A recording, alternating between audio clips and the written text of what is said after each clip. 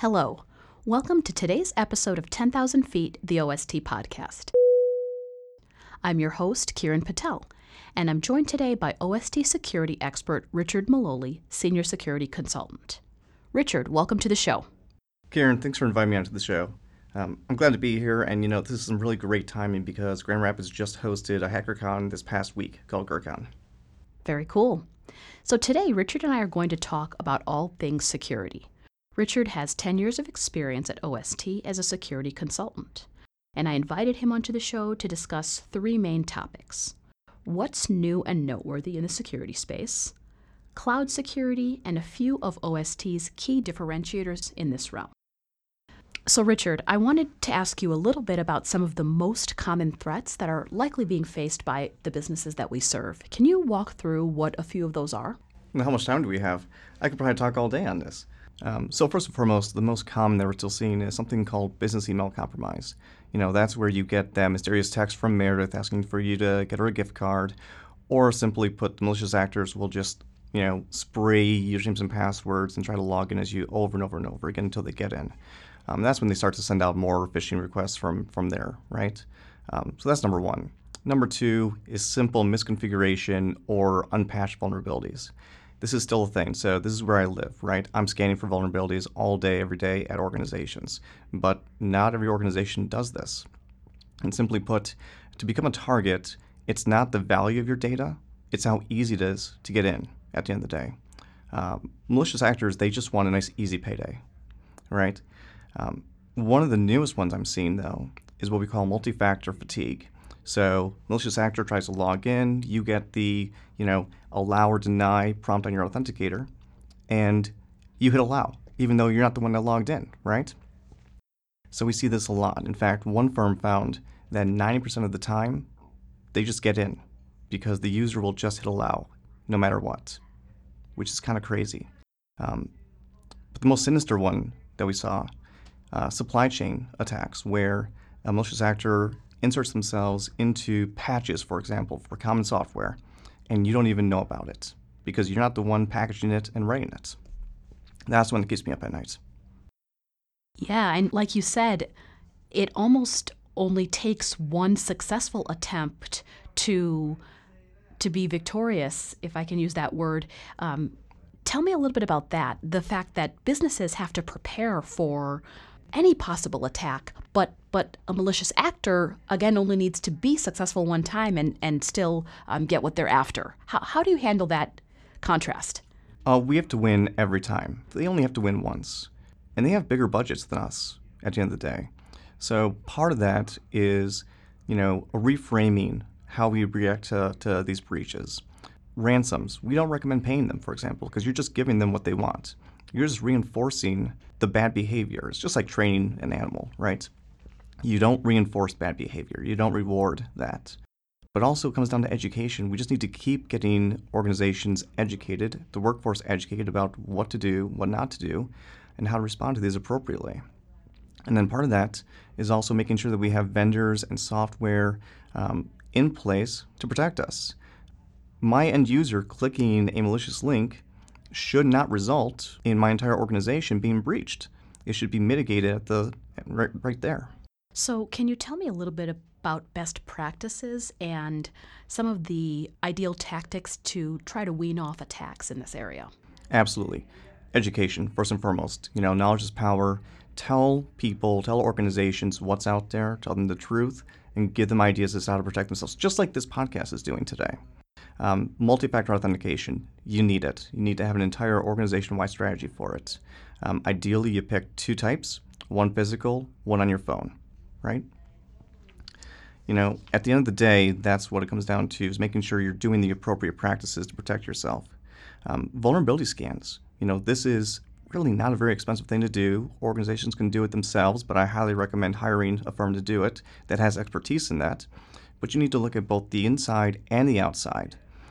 Ideally, if you can afford it, get a real pen test firm in place where they spend 2, 3, 4 weeks of recon, of trying to break in physically, of looking at every aspect of your organization for vulnerabilities, especially the ones that you just don't know about because of your technical debt.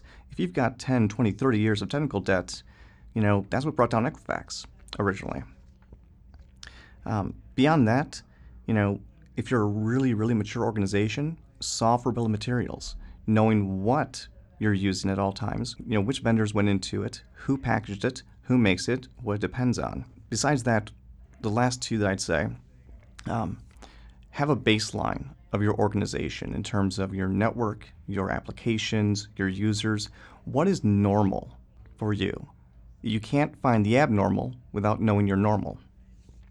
And finally, the number one thing, get rid of local administrator rights. Get rid of administrator rights. The less people that have root and God power in your organization, the better. The more protected you will be. That's really, really interesting. I'm sure that a lot of our clients listening are thinking about how this might impact cloud security with movement in that space. So can you talk a little bit about what is taking place in regards to cloud security? Define cloud. At the end of the day, cloud is just someone else's computer and storage and services that you lease time and energy on, right? So when I talk about cloud security, again, it goes down to misconfigurations and why are you doing cloud for that? So I always like to have my clients ask just a few questions. Things like, where's my data stored? Because data storage could violate, say, the law or other compliance issues. If you want to leave that cloud, can you take your data with you? Is that going to be a problem? Is it encrypted at rest and in transit? Is my data going to be protected no matter what? Can the employees of that cloud service provider, can they access my data without my consent or even with my consent? This is something I want to know, right? Multi-factor. If that cloud does not support multi-factor authentication, I say no. Take a time out. That's not the solution you want. And then finally, I kind of hate to say it sometimes, but you have to kind of ask the question, why cloud? Does it have to be in the cloud? Not everything has to go to the cloud. But of course, it makes sense for a lot of things, like, say, email. Take Microsoft Exchange. Guess what? Microsoft does that a lot better than we do. And I'm still getting customers that get hacked through Exchange these days. Sure.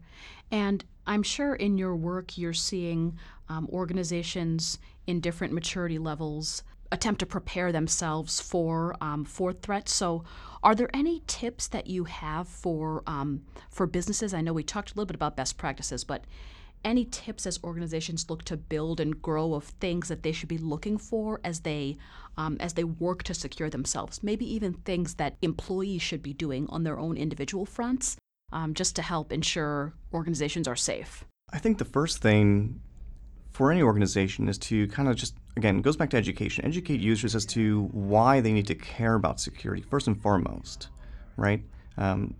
You don't want to just go into a job and work your job. You want to know why you're doing it and why you should care. Why should you care about having a good password or passphrase? Why do I need to have this multi-factor authentication? Why should I be using this in both my personal life and for my, official company life? It just comes down to explaining the basics, understanding those basics, and reinforcing them. That's really good advice there. Are there things that you yourself do, Richard? I know there's a lot of different methods that you can take, but are there tactics you employ yourself in this space that you think someone listening could potentially benefit from? Yeah, absolutely. So even here on my own work laptop, for example, I took myself out of the local administrator group. I can't actually affect system-wide changes there. What else do? I use a password manager because they work. I remember one password and it remembers the rest of them. I have multi-factor on all my stuff, all my social media, my Gmail, Facebook, Twitter, Instagram if I had one. I also use a hardware-based multi-factor authentication key called a YubiKey. It's cheap, it's effective. You can't steal it. You can't just hack into that, right? Unless you physically take it from me, in which case you still need to have my username and my password. That is great advice. That is very helpful. So let's talk a little bit about OST. What are some of our key differentiators in this space? I will tell you 3. First and foremost, my team, we do over 100 of these assessments a year. You name it, we've seen it. Everything from small mom and pop businesses to large healthcare and hospitals. It's what we do. Number 2, we understand how to do incident response. That is, you think something's going on or you know something's going on. We can help you contain, mitigate, remediate, and most importantly, at the very end, report what happened, why did it happen if possible, what evidence do we have, because that's all important. On top of that, here at OST, I think we have the best cloud team and experts in place, especially after our acquisition of Stratum. I know enough about cloud to be dangerous. They're the ones that I go to make sure I do it right. Excellent. If someone has additional questions, what would be their best route as far as getting started in this space? To get started in the IT information security space? Yes. Oh my goodness. Honestly, the first way to get into this space is to just ask somebody already in the space. Find a community on Twitter, Discord, Slack. Go to a hacker convention. They're happening all the time. Again, even Grand Rapids has one every year now. Every major city has one. But just get in there, ask questions, and listen. I get my best news and updates, like just in time before you see it on the Today Show kind of news from Twitter, because I follow so many InfoSec professionals on Twitter. That's really good to know, too. And you're probably keeping your finger on that pulse, so you're ready to respond as soon as you can. It's funny, a lot of these things break on a Friday evening at like 8 o'clock, and you always have to make that choice as to, oh man, do I really want to get onto the work laptop and do the next hour or two of research and posting and have something ready to go for Saturday or Monday at work? But yeah, that's exactly how it goes. Excellent. In closing, Richard, any final thoughts about, can you just reiterate the importance of being prepared as an organization against malicious actors and for having a security structure in place? Invest now or pay more later. That's the basic mantra. Most organizations will end up being breached in one form or another. Now, that breach may be simple.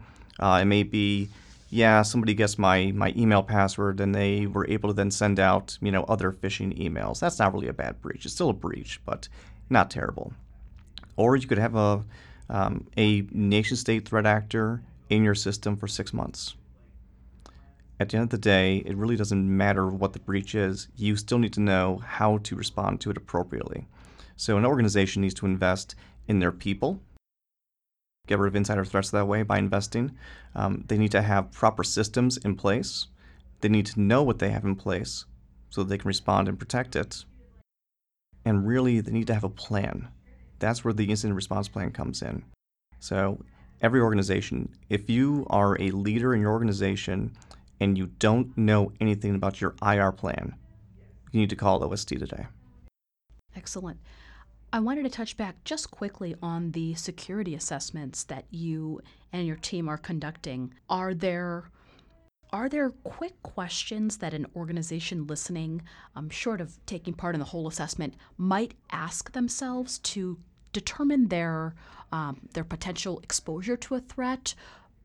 Anything that might be a red flag they could see right away that you're able to speak to? Do you know all of your assets? If you don't, do a security assessment. Have you ever seen a breakdown of how many vulnerabilities you have? If not, you need a security assessment. Do you know what your basic IT security policies are? If you don't know, you need an assessment. Do you know how many administrators you have in your environment, both locally within, say, Active Directory or within Azure? If you don't, you need an assessment. Those are basic questions that should be answered. Great questions there for listeners to keep in mind. And again, just summarizing some of the themes, it seems like education is critical, educating employees, educating really all who come through the organization. So that's certainly key. Anything else you wish to add, Richard, on this subject?